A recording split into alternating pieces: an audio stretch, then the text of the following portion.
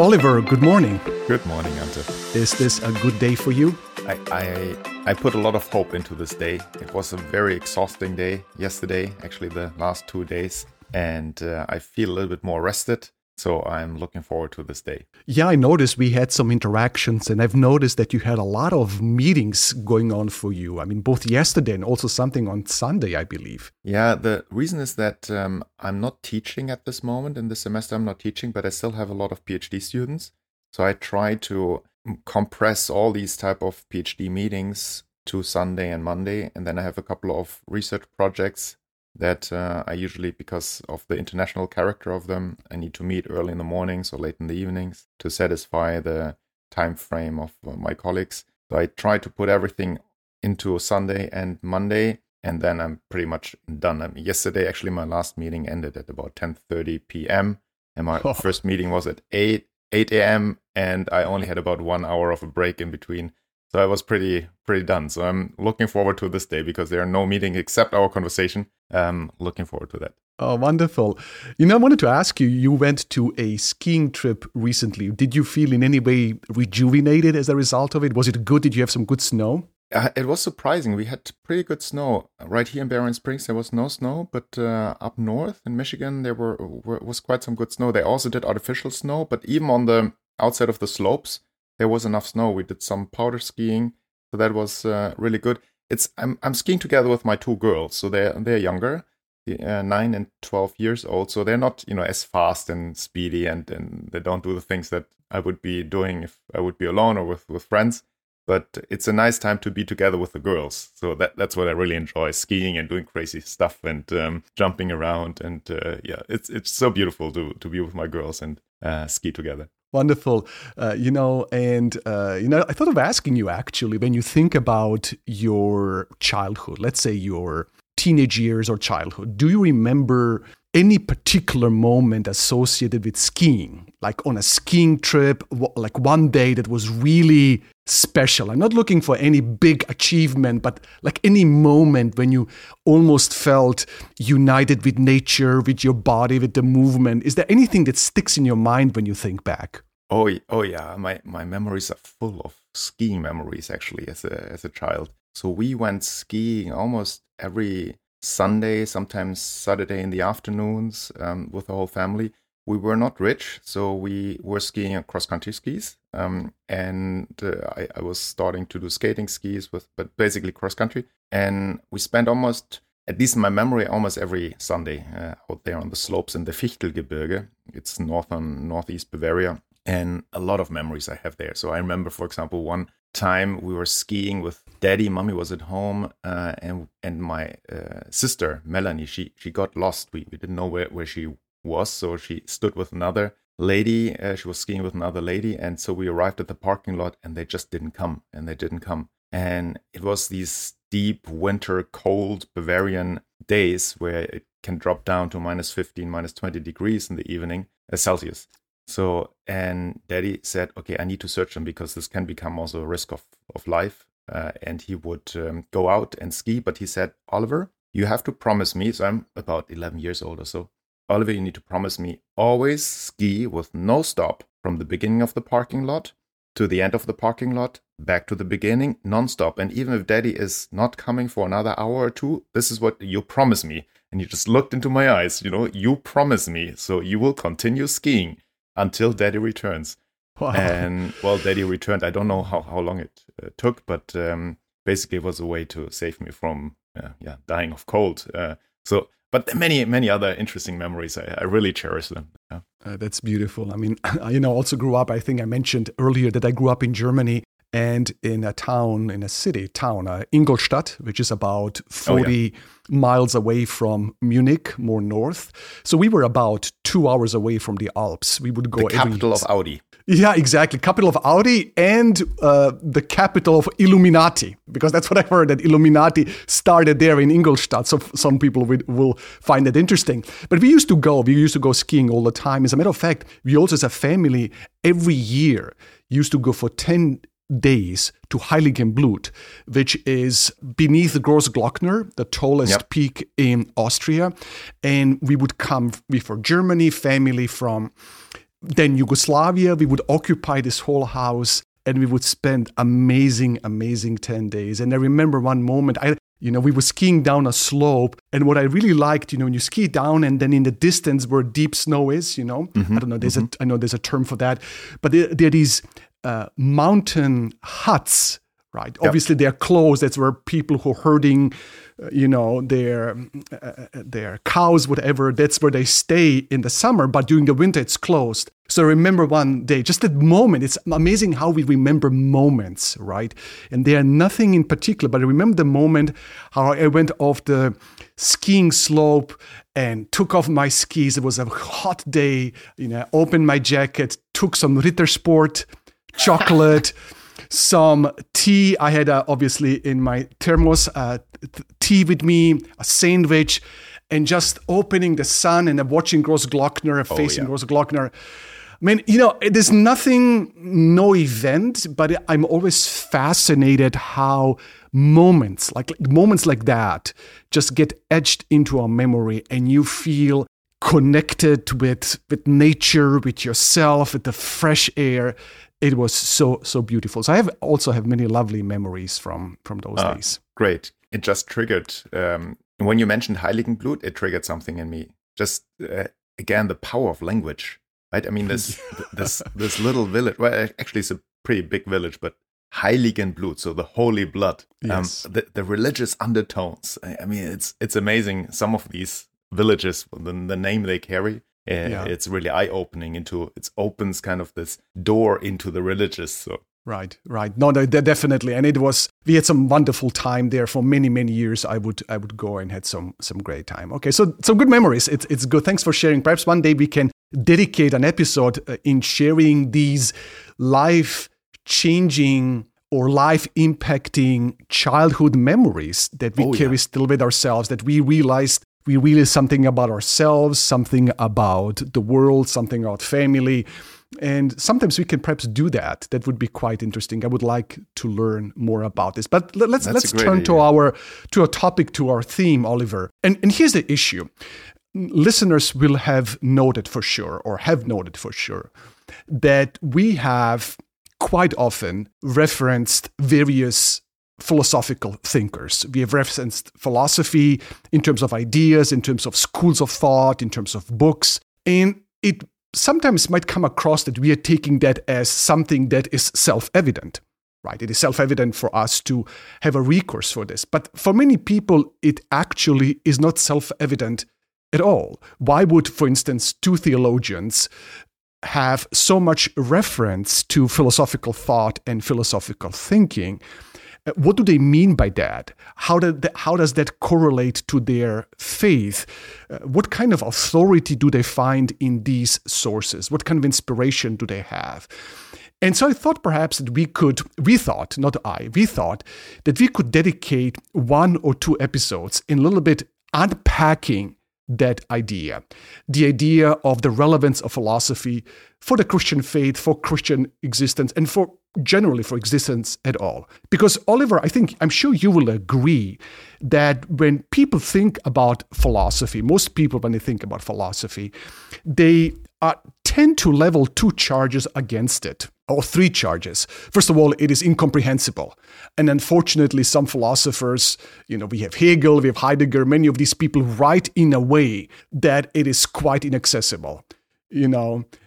If you don't understand Hegel, it is quite okay. I mean, who can understand that? Not to mention some of these more contemporary ones, like Jacques Derrida, who actually revel in their obscurantism, right? It's almost like a badge of honor they carry sometimes. But I think that 2 more potentially devastating critiques, or critiques that have more traction, are critiques that say that philosophy is irrelevant, and secondly, that it is dangerous. I still remember when Marco Rubio, who was a presidential candidate, Senator Rubio from Florida, when in 2015, during the Republican primary debates, at one point said that, welders make more money than philosophers. We need more welders and less philosophers. Now, he ended up retracting that statement a couple of years later after he read some Stoics, but that kind of idea of philosophy being irrelevant or something that some people are doing, it is just like pie in the sky kind of stuff, that's one critique. And the other one is the critique of danger. And that might be dangerous in terms of some people consider on the political sphere, for instance, when they talk about Slavoj Žižek, they say he's one contemporary philosopher. Oh, his ideas are dangerous, kind of they're left-wing Marxist. What will happen if we accept that? Derrida is dangerous because he's relativizing truth and everything. Rorty is dangerous. These are some philosophical names. But also in the Christian faith, as far as the Christian faith is concerned, some people consider philosophy as being very dangerous. So with this longish preamble in place, I wanted to ask you, Oliver, about your experiences. Like, here's a simple question. Let's start with this. Do you actually remember the first time you encountered philosophy? As a text, as an idea, where, when, how, when did it happen? Do you have any memories of that? That's a good question.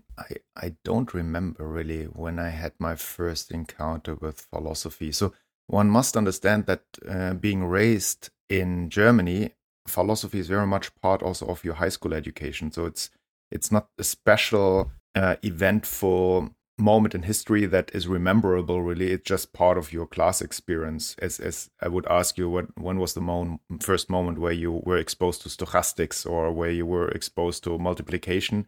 You probably won't know. You might remember when you had first mathematics classes, so perhaps not. So I do not remember when my first exposure to philosophy really happened. I could not recover it, but perhaps as a response to your introduction, I just had a meeting last week with a good friend of mine, a very devout Christian person, and he listened to our podcast, to the last episode of our podcast, and he confirmed kind of some of the legitimacy of your questions or your observations regarding philosophy, namely that he said, well, I'm not sure why you talk about all these things. They are really not that relevant, so I think we should read more the Bible and speak about things that are in the Bible. And there, this kind of critique, perhaps not sophisticately expressed, but still very strongly present, got exposed just a week ago. And that also just a week ago. And that motivated me even more to come and talk with you about this topic, as we will do today and next time. What is it? What makes people afraid of philosophy, or what makes people think that it's irrelevant? And so I think on that level, I never was exposed to this type of critique until I started at seminary, studying theology. So philosophy as something dangerous, philosophy as something that is unnecessary, that's an attitude that I haven't found outside of studying theology, actually.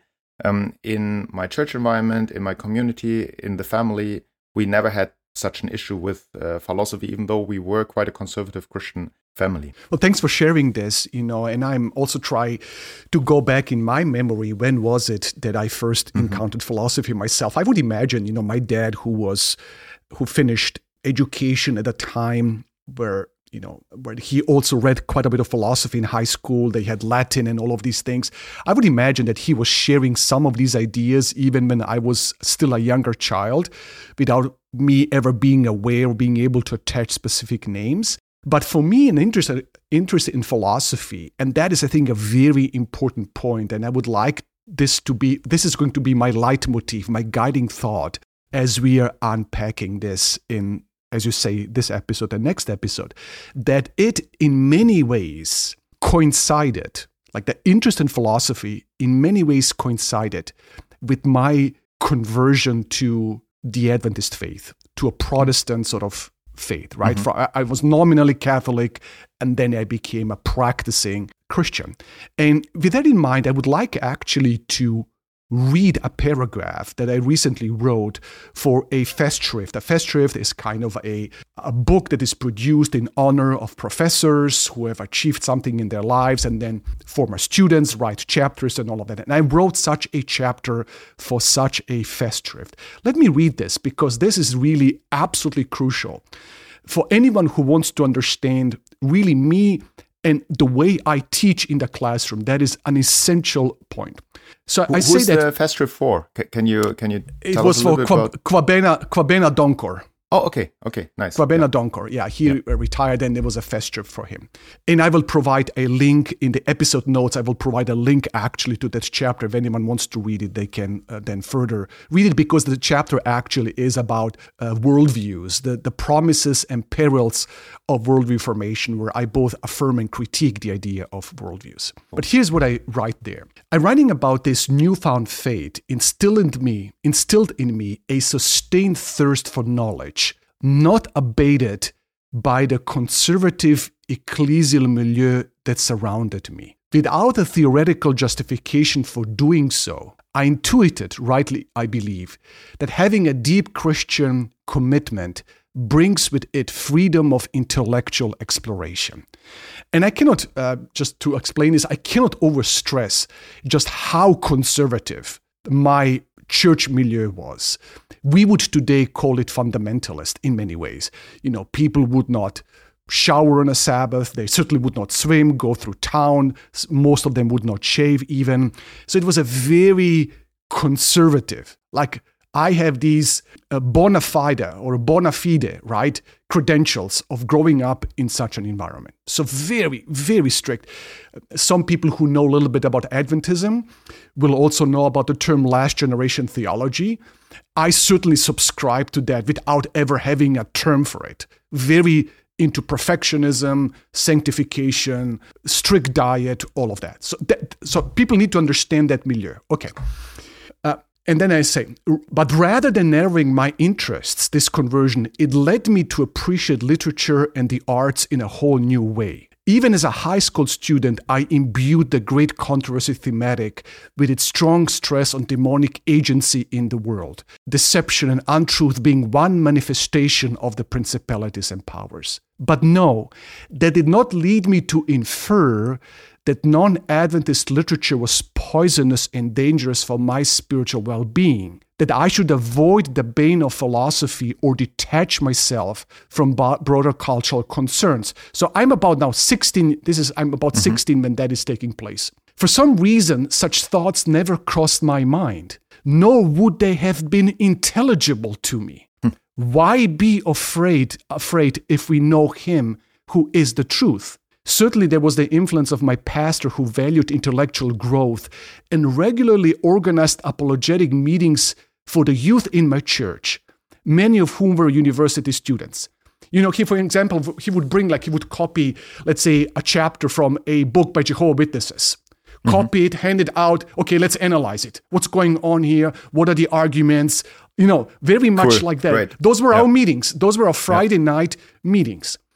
Or it could be that in the context of socialist Yugoslavia, the religious literature was scarce. Many of my friends were instinctively open to books that invoked the transcendent and the existential. Thus, I freely rummaged bookstores for fares such as Plato's Dialogues, Khalil Gibran's poetry, and Erich Fromm's essays. So this is how I begin, right? And so for me, like, however conservative they were, let's say about jewelry. I know one person was censored because he drank coffee, right? When I went for my baptismal examination to be baptized, they grilled me for an hour.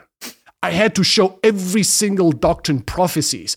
Then they gave me case studies. Imagine you're invited to a party and someone offers you Coke, like not the snorting Coke, the drinking Coke. And if I said, would you take it? If I said yes, they would not have baptized me. But in that environment, no one would have thought ever to tell me that I cannot read literature, that I cannot read philosophy.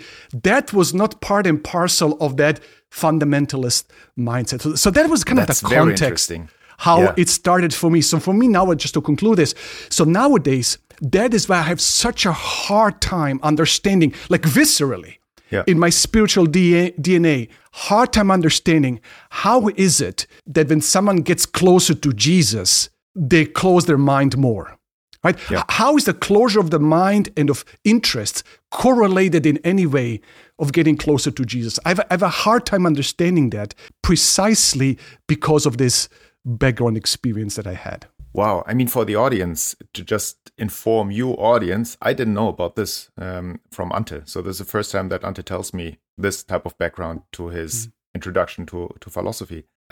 What strikes me is that it seems to be similar to my experience, that in my community there was also not a critical attitude towards philosophy, even though it was a devout Christian conservative context.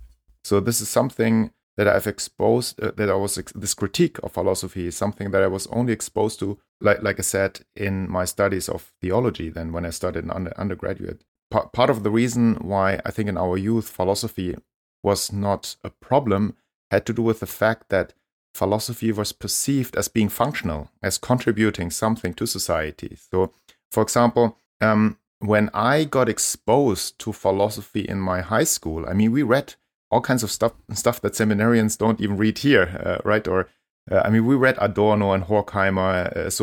We read Marx. We read Erich Fromm, of course, Haben oder Sein. It was part of what we were supposed to read. Or the Myth of Sisyphus, or Riemann, Grundformen der Angst, the foundational forms of fear.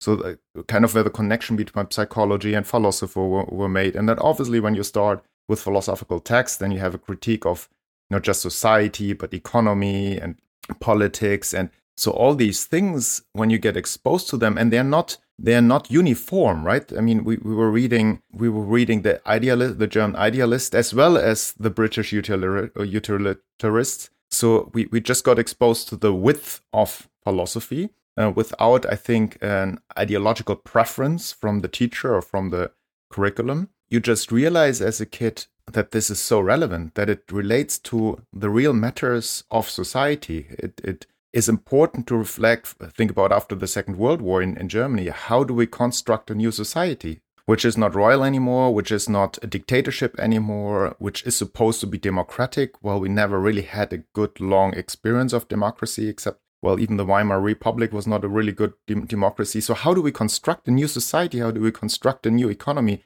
And if you are a devout conservative Christian, you will not find the necessary materials in the Bible that gives you the instructions on how to do this.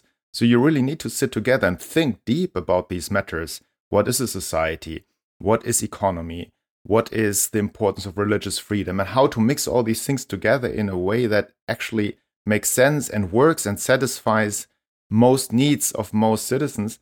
So you just realize from small on, without philosophy, you can actually not run hardly anything. And I think with this exposure, it then later on doesn't make sense why there's a critique of philosophy if you have seen how functional and how important philosophy actually is. Yeah, I think this is, I'm impressed the way you have had this kind of very comprehensive exposure to philosophy. Mine was a little bit more limited. And it actually comes back to this thing that I said about you growing up in socialist Yugoslavia, So this is a country where religion is being definitely, well, it was not like in the Soviet Union or in North Korea for sure. It was a way more open society, but nevertheless, you couldn't just go to a bookstore and find books on theology, religious books. You could go to some perhaps Catholic bookstores, and then you would have those. But it was not extensive. So for us, anything that had to do kind of with questions of life, questions of meaning and purpose, we were attracted to that. Now, I would like, perhaps next episode, I would like to mine that attraction. Mm-hmm. Like, were there certain hidden methodological intuitions or generally intuitions that led me to be attracted? What did I think that philosophy would add or could add to my faith? You see, I never even asked those questions. Mm-hmm. And so perhaps I could do some kind of phenomenological parsing or uncovering of what it was that it did. And perhaps next time, as we think about this very difficult question, what actually is philosophy, we might come back to that. But for me, for some reason, I was attracted. And I remember I actually have a book here that I bought in a Søren Kierkegaard. It is in a Serbian edition. And Serbian and Croatian, they are almost identical, they're quite similar. Let me put it that way, languages. And it was a book by Søren Kierkegaard, Philosophical Fragments. And I remember buying it very early on. And it was amazing, right? I mean, first of all, in socialist Yugoslavia, you're reading someone like that, and he talks about God. And even God, right, is written with small letter B. When they translated that. Sure. But it talks about, the nature of religious faith, this famous leap into the leap of faith that we are using. That is what Kierkegaard develops in that particular book. The relationship between faith and reason, the juxtaposition and difference of that. Jesus versus Socrates, Socrates is the midwife of knowledge. Jesus is the bearer of truth. He's truth himself. So that was absolutely fascinating. And so fascinating. So I went to a school. So our schooling was a little bit different at that time. They were kind of what you had, similar like a gymnasium, what you have in Germany, which for us was more like a humanities high school. But then we already had like a medical high school. So when you finish your high school, you are a nurse, right? I went to an electrotechnical high school. So already, I mean, when you look at the classes I had 17 subjects in my junior year. Electromechanics, electronics, automatics. I mean, everything that you would do here, right, on a college level. But we also had philosophy. Since we didn't have a lot of people who were, in humanities, it was kind of a technical high school. Not many people were interested in philosophy. So this poor teacher who was a philosopher, she tried to convey this. And I was always quiet. I was a very precocious, quiet child. Very shy, never talked, never raised my hand or anything. And so she gave us a test and she asked us some questions. And I just, at that time, so I'm about 16, I would say, or 17, I just read Plato's Phaedra, right? And I didn't understand a lot, but I got some interesting ideas. And I wrote something in that as part of my answer. And she was, we were, creating noise, and she was grading those papers while we were in class. And she looks up, Ante Rončić, who's this? And I say, and I'm like, it's me. You idiot. Why are you silent? Why are you not speaking out, right? Why are you not talking, And she chastised me why I didn't speak more about it. In any case. In class, those were those, why you would not in share class, more. Yeah, exactly. Why you would not exactly. engage more in class. Yeah. Exactly. So those were my early kind of steps. And they were more about, at that time, less about perhaps society, less about these. I was not sophisticated enough to think in those terms, if sophisticated is the right word. I was not well informed, but certainly about questions about existence and meaning and purpose. They kind of touched some deep well in me. Or released the deep well Beautiful. In me. Yeah. Yeah, when I'm thinking now about the classroom, as you will share this experience, I realize that two experiences that kind of made me develop a certain attitude towards philosophy is we had a literature teacher, a Deutsch-German literature teacher, so basically literature, who read different parts of German literature history. And one of the books that we then read as a representation of the 70s of the 20th century was Wir töten Stella by Hofmeier, I think it was her name. We kill Stella. And nowhere in the book actually Stella gets killed. So at least nowhere is a killing scene described. But there's the silent assumption that the reader has to take into the last chapter that she actually committed suicide. And the suicide was, of course, self-killing, but the book is fabricated in such a way that it is clear it's actually the society who has killed her. And it culminated in the non-verbalization of actually her suicide. This book has been very influential to me because the teacher, and only in the connection with the teacher was somebody I really appreciated because he was able to dig deep into the psychology of literature and expose it to us. I mean, again, we are about 15, 16 years old or so. But he himself suffered from depression. So there was always a period of about a month or 6 weeks in the year where he was absent because he needed to go to therapy. So he had to go through light therapy and other types of forms of therapy. And he was kind of the sensitive person in himself. He represented literature as an embodiment, so to say, and was able then also to bring us into the world of literature.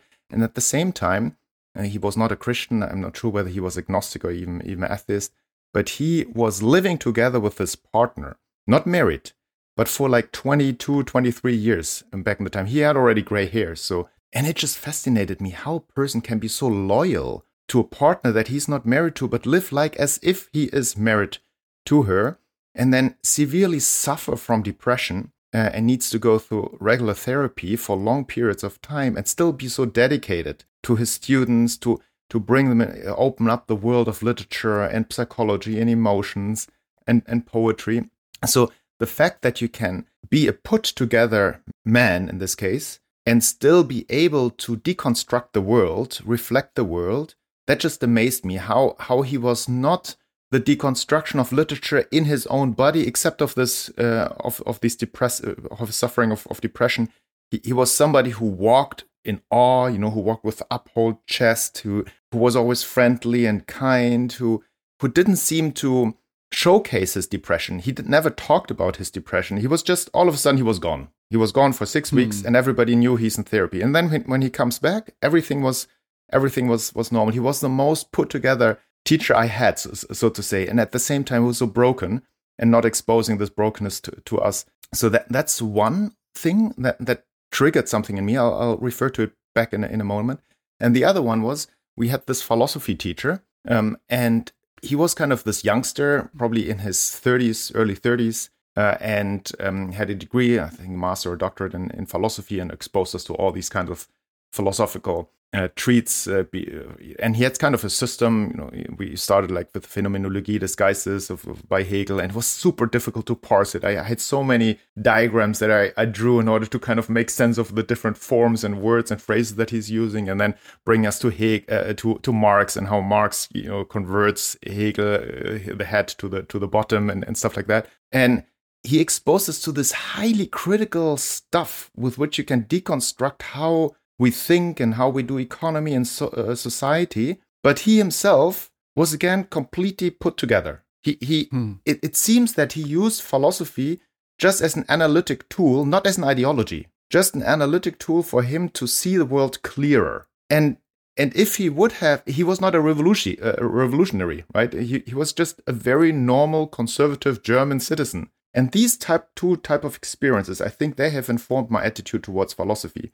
Philosophy is not something you believe. So philosophy is really a tool that helps you to see things that you would not be able to see without the language, without the constructs, without the phrases and buildings of thought. So you don't have to be afraid of philosophy. Actually embrace it, take it as a way to analyze reality. And then what you do on the synthesizing part, that's up to their faith plays a big role. But for the deconstruction, let's embrace philosophy. It helps you see things. So I think these two teachers, they have informed subconsciously an attitude towards philosophy that for me then was not a risk or danger to faith at all.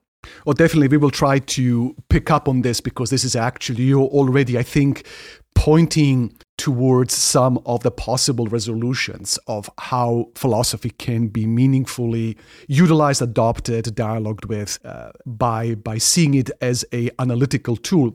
And we will come back to that, hopefully next time, because I want to talk about that. And I also have to say something else that you've mentioned, that I, like you, got my exposure to philosophy through not just through through philosophy classes or the philosophy class, but also through literature. Mm-hmm. I remember how profoundly I was impacted by reading Kafka Process, or we read Hesse's Steppenwolf, and that was very impacted me in profound ways. So we were getting a lot of these, especially a lot of this existentialist literature that we read in high school, really had a significant impact on me. But there was something else, and that is that you mentioned, and that kind of connects a little bit with my experience that I shared just a little bit earlier. This idea when I got attracted to philosophy, not really knowing exactly why.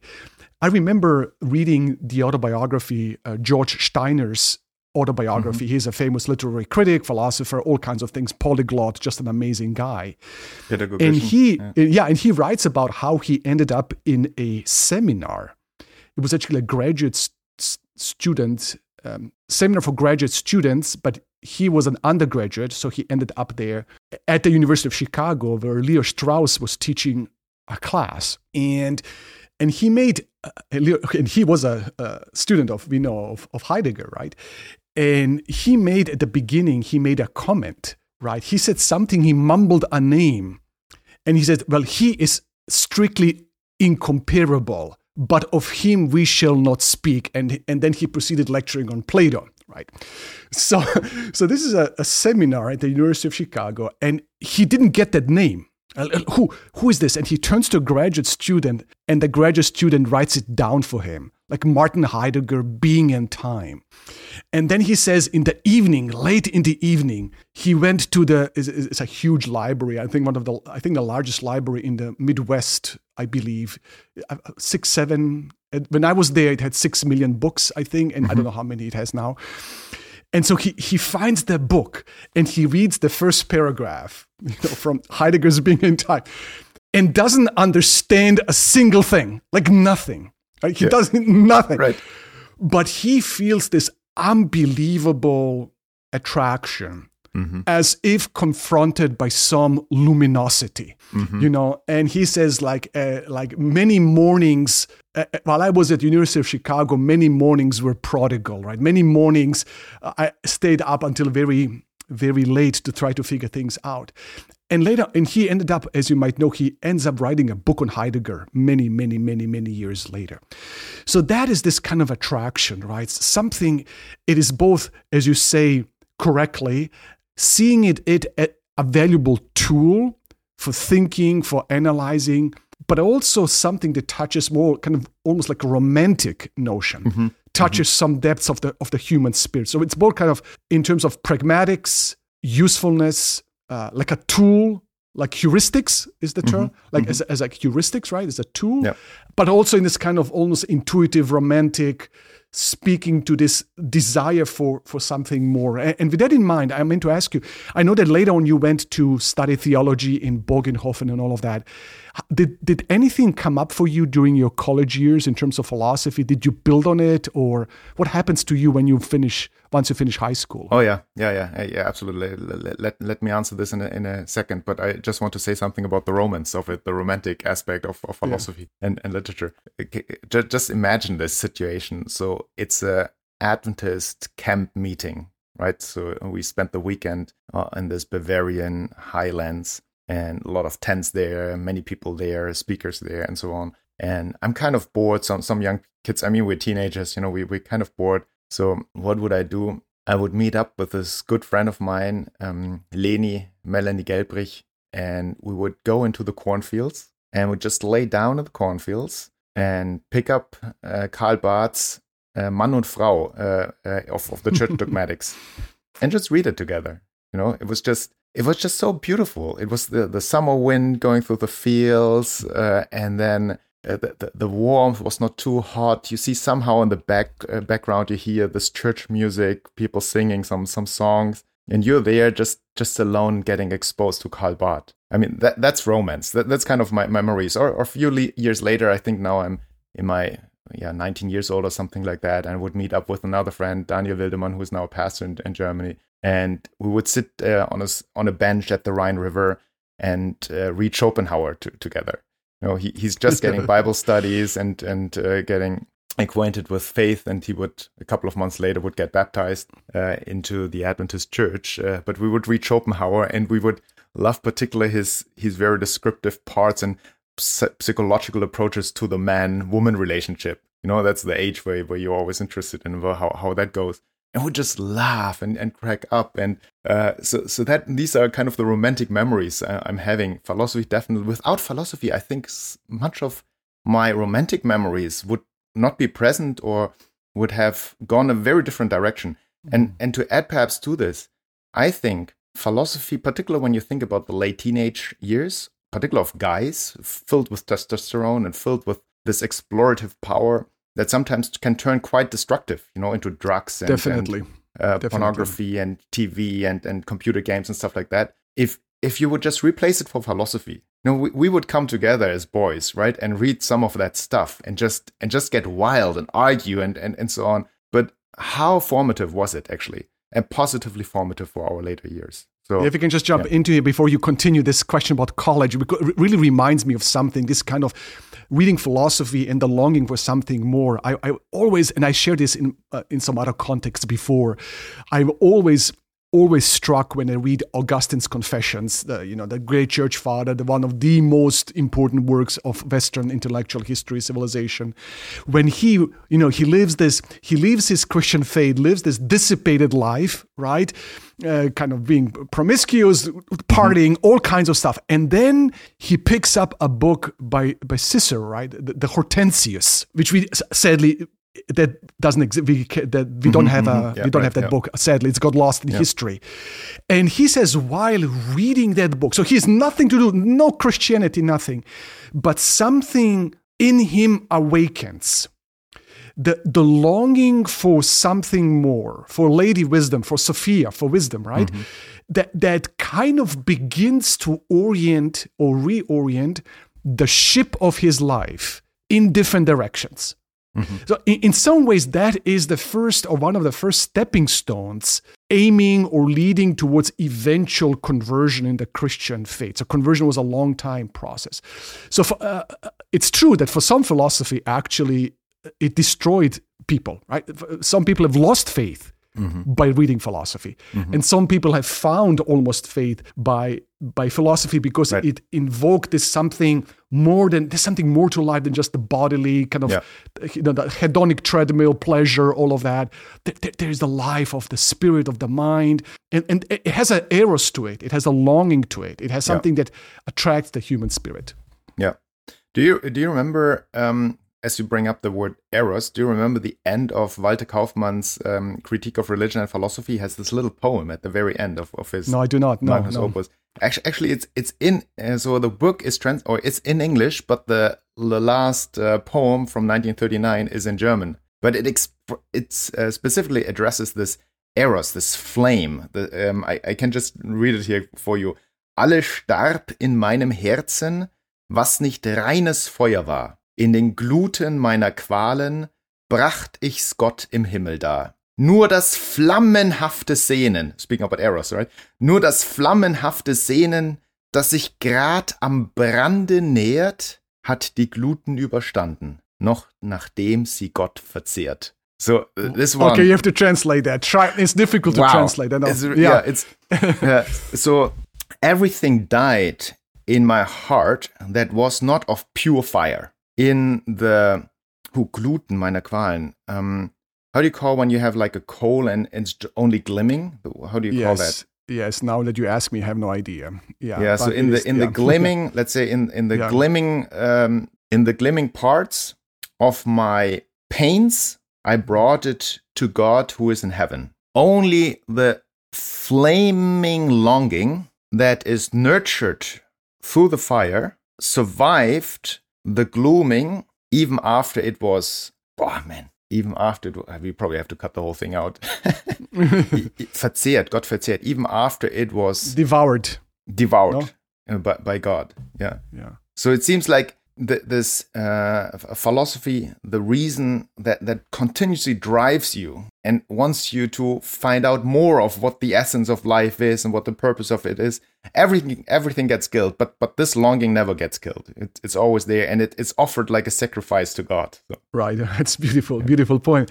It's really lovely, and I wonder now, just returning back to my earlier question, when you think about this flame of desire and your early exposure. Now, once you start studying theology, what's happening in that school for you? What's happening in philosophy? Yeah, so once I got exposed to my high school education and, of course, philosophy there, I always, as an Adventist kid, I always kind of a devout Christian, conservative Christian kid. I always felt uncomfortable with some of the ideologies, for example, evolutionary theory. So I always tried to fire back and be very apologetic about it. And that made me be biased quite towards my own faith tradition and didn't allow the arguments of evolutionary theory, for example, to really flourish and to really show its strength. I always kind of compromised the arguments that I got exposed to with my creationist approach to life. But after I graduated from high school, I spent a year in North Dakota on a farm, doing a lot of farm work there, and driving these tractors in these endless fields. I all of a sudden had the chance to allow my mind, without a conversation partner around, allow my mind to be honest with all the information I have gained in the last 13 years of education, so to say. And as I did this, I realized that actually some of the arguments of, for example, evolutionary theory are really good and they really make sense. And I have not allowed myself to actually perceive that. And I realized at the same time that some of my apologetic moves were premature and were actually not holding a lot of argumentative power. And so as I'm doing this, I start also utilizing some of the philosophical insights that I have gained in those, 5-6 last years of gymnasium or high school education, and played with the idea that much of it is a construct. Much of what I believe, much of the values that I adhere to, much of the apocalyptic worldview I'm having could be simply also rendered or perceived as a construct, as a social construct, as an epistemological detour to ontology. And as I'm playing with these thoughts, what happens is the inevitable. I become agnostic. So I realize I don't have any foundation for anything. And I'm trapped in this huge tension between objectivism, I'm just a product of something else, and subjectivism, I am the subconsciously or consciously the creator of everything. And there's no, as everybody knows, there's no way actually to get out of one or the other box. They are both argumentative, exclusive systems. You cannot find a way to deconstruct objectivism. That deconstruction itself already a product of the object, so to say. And the same with subjectivism. Every thought, even the clearest mathematical idea that you would say is objective, you can, again, reduce it to the subjective mind.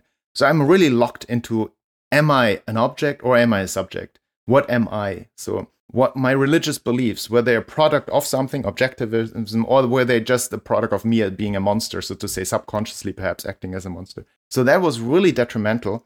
And as I'm plowing these long fields of North Dakota, I find myself in the solipsism, which was disastrous. I became suicidal because I couldn't have any foundation, nothing of what I've learned in church, nothing that I've prepared for baptism, nothing of my Christian walk somehow was able to converse with this, except the philosophy that I've learned. And the philosophy just illuminated even more the problem. So it was helpful in the sense of that it illuminated the problem, but it was not helpful as it offered a solution. And so I was desperately searching for literature, and perhaps next time we can refer a little bit more to that. But there were some key works, Walter Kaufmann, one of them, A Critique of Religion and Philosophy, that I was really devouring. So I needed to take it in.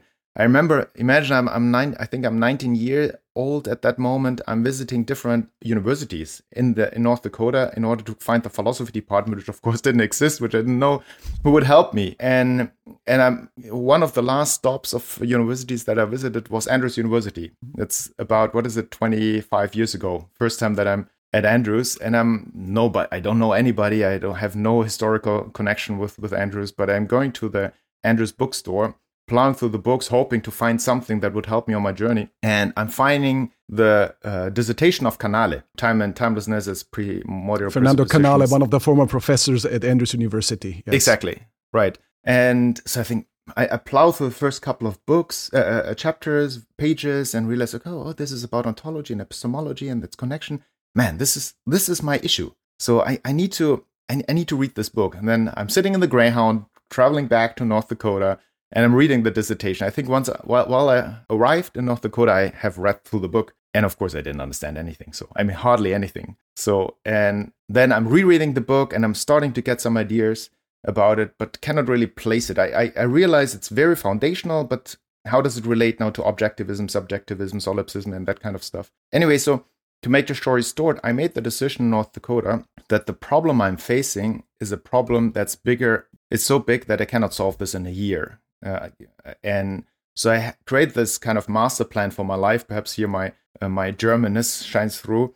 Okay, probably I need about 20 years for this to actually tackle. So my plan was to give theology a chance and study in an Adventist seminary theology for a year. After that, I would continue studying theology at a public university. After that, I would study literature. After that, I would study philosophy. After that, I would study psychology. And after that, I would study history. And when I'm at about 40 years, I thought, I think at that moment, I should be able to gauge whether whether there is some positive answer to this or not. Not saying that I would have achieved at an answer, but at least I would be able to sense whether an answer is available or not. And if there would be no answer, I would commit suicide. So that was kind of the plan.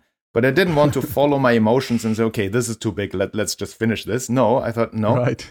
You need to step up the game, and you need to be like I got told by mom and daddy and by my teachers, right? Think about the literature teacher who had suffered from depression. No, I'm not giving up just because I'm feeling something. I'm only giving up if there is no objective way to actually, or meaningful way to actually answer or tackle that question. Then I give up. Yeah. So then I entered theology, and unfortunately, this is the last sentence here now, I didn't find a conversation partner. So in fact, people were assuming that I had a psychic disorder because I was following these questions. Oh, that you had a disorder. Yeah, that I had a psychic disorder. Oh, and it was actually quite painful. I think quite a bit of spiritual abuse took place there. I'm sorry to hear that. I'm sorry to hear that. Well, I hope that perhaps next time we will be able to pick up on some a little bit more of your journey, especially about Canal and how that eventually, once you finished theology and started philosophy and Doyewerd and some of these Dutch thinkers, how they figure into your thinking about philosophy. But it's very, very interesting. Thank you so much for sharing that.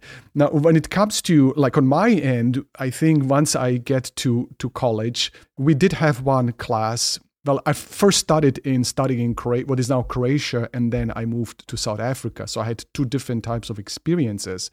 But I remember once I was in South Africa, actually what happens to me, I am very much developing a disenchantment with what is now called systematic theology. And I become way more interested in practice. Like for the first time, I took a class on pastoral counseling, and suddenly this whole world opens up to me, like perhaps studying psychology or counseling.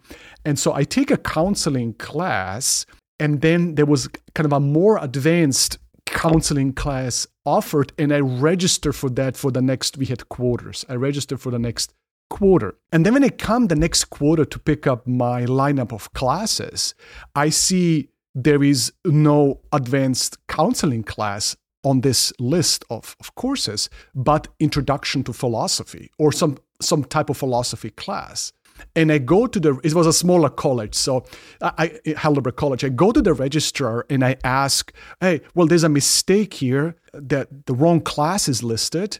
And she looks at me and smiles, no, go and talk to Dr. Webster, John Webster, who was a professor of theology. Why do I need to go there? So what he did when he saw, and I don't know how he found out, when he saw that I registered for counseling, he unenrolled me and enrolled me into philosophy. and it must have been like an advanced philosophy because I already was in a philosophy class. That's how he would know, right? And I come to him and says, Professor, what's happening? No. You have to take this philosophy class. And I was ready to move into different waters somehow. And I ended up taking that class, and it completely changed my life. Now, obviously, I'm perhaps putting now too much weight on it. I have now no way of knowing, right? I don't want to exaggerate. But something happens in that class that proved to be very, very important. And later on, I realized that this was actually and essentially a Heideggerian idea, right? That all of these basic approaches, and actually Canale would also agree, that even the simplest practices that we do, let alone theological frameworks, but practices, are deeply invested, or within them, deep ontological structures are embedded, right? There are always already some worldviews, basic ontological structures at work at the simplest practices. So very often our thoughts, right, are basically, they are influenced by these things as a ripple effect, or whatever metaphor you want to use, by these deeply assumed values, perspectives of life, however you want to call them. They're kind of the prosthetics for thought. They function without us ever being aware. And once these scales fell off my eyes, to realize that even church practice, even theology, even preaching, everything that we do is already deeply infused in these worldview commitments, later on the language of social imaginaries by Charles Taylor, whatever you want to use it, already influenced by that I changed I became again deeply interested in systematic theology and philosophy. I realized there's nothing more practical that I can do than to study philosophy and theology. And so for me, the split that is sometimes happening in the seminary, where people say, theology is theoretical, let's come to the department of practical theology, that's where we do practice. The split of theory and practice doesn't make any sense to me. Never made sense. Since that moment, it didn't make any sense to me, right? So I think sometimes to become aware of these underlying assumptions, that is the most practical thing that you can do. So that is how it happened to me in these kind of college years. And eventually, once I started doing my master's and PhD, even though it was in theology, I would say certainly half of the classes were what we would call in philosophy. So I had always a lot of exposure to these ideas because I was deeply interested. So this is kind of a little bit of our autobiography that we shared. And I hope it will help people kind of contextualize both in media res, our podcast and how we approach things, and certainly this kind of recourse that we have very often to philosophers, philosophical language. And I think our task now is to show a bit more, how does that sync with your faith? Because both of us are relatively, I would say, conservative Christians. I mean, there's no need to hide that. We are who we are. So how can you, as such, read Schopenhauer, Nietzsche, all of these anti-God philosophers and be even inspired by them or learn from them? So this is something we want to unpack next time. That's right, Ante. Looking forward to next time. Will be exciting. And hopefully we will have more time, perhaps even to bring in scripture and perhaps, as you mentioned even last time, Ecclesiastes as this perhaps most philosophical book. And I hope that you can perhaps share some things from that and how that kind of has helped you think about philosophy in relation to faith. Sounds good. Thank you, Ante, for the conversation. Oh, it was my pleasure. And I'm really, really looking forward. We're kind of stopping mid-sentence, but it's okay. And so more of a closure will happen next time. And I'm really looking forward to it. Thank you, Ante, for this great conversation. Looking forward. Okay. All the best to you. Peace, brother. Bye-bye. Bye.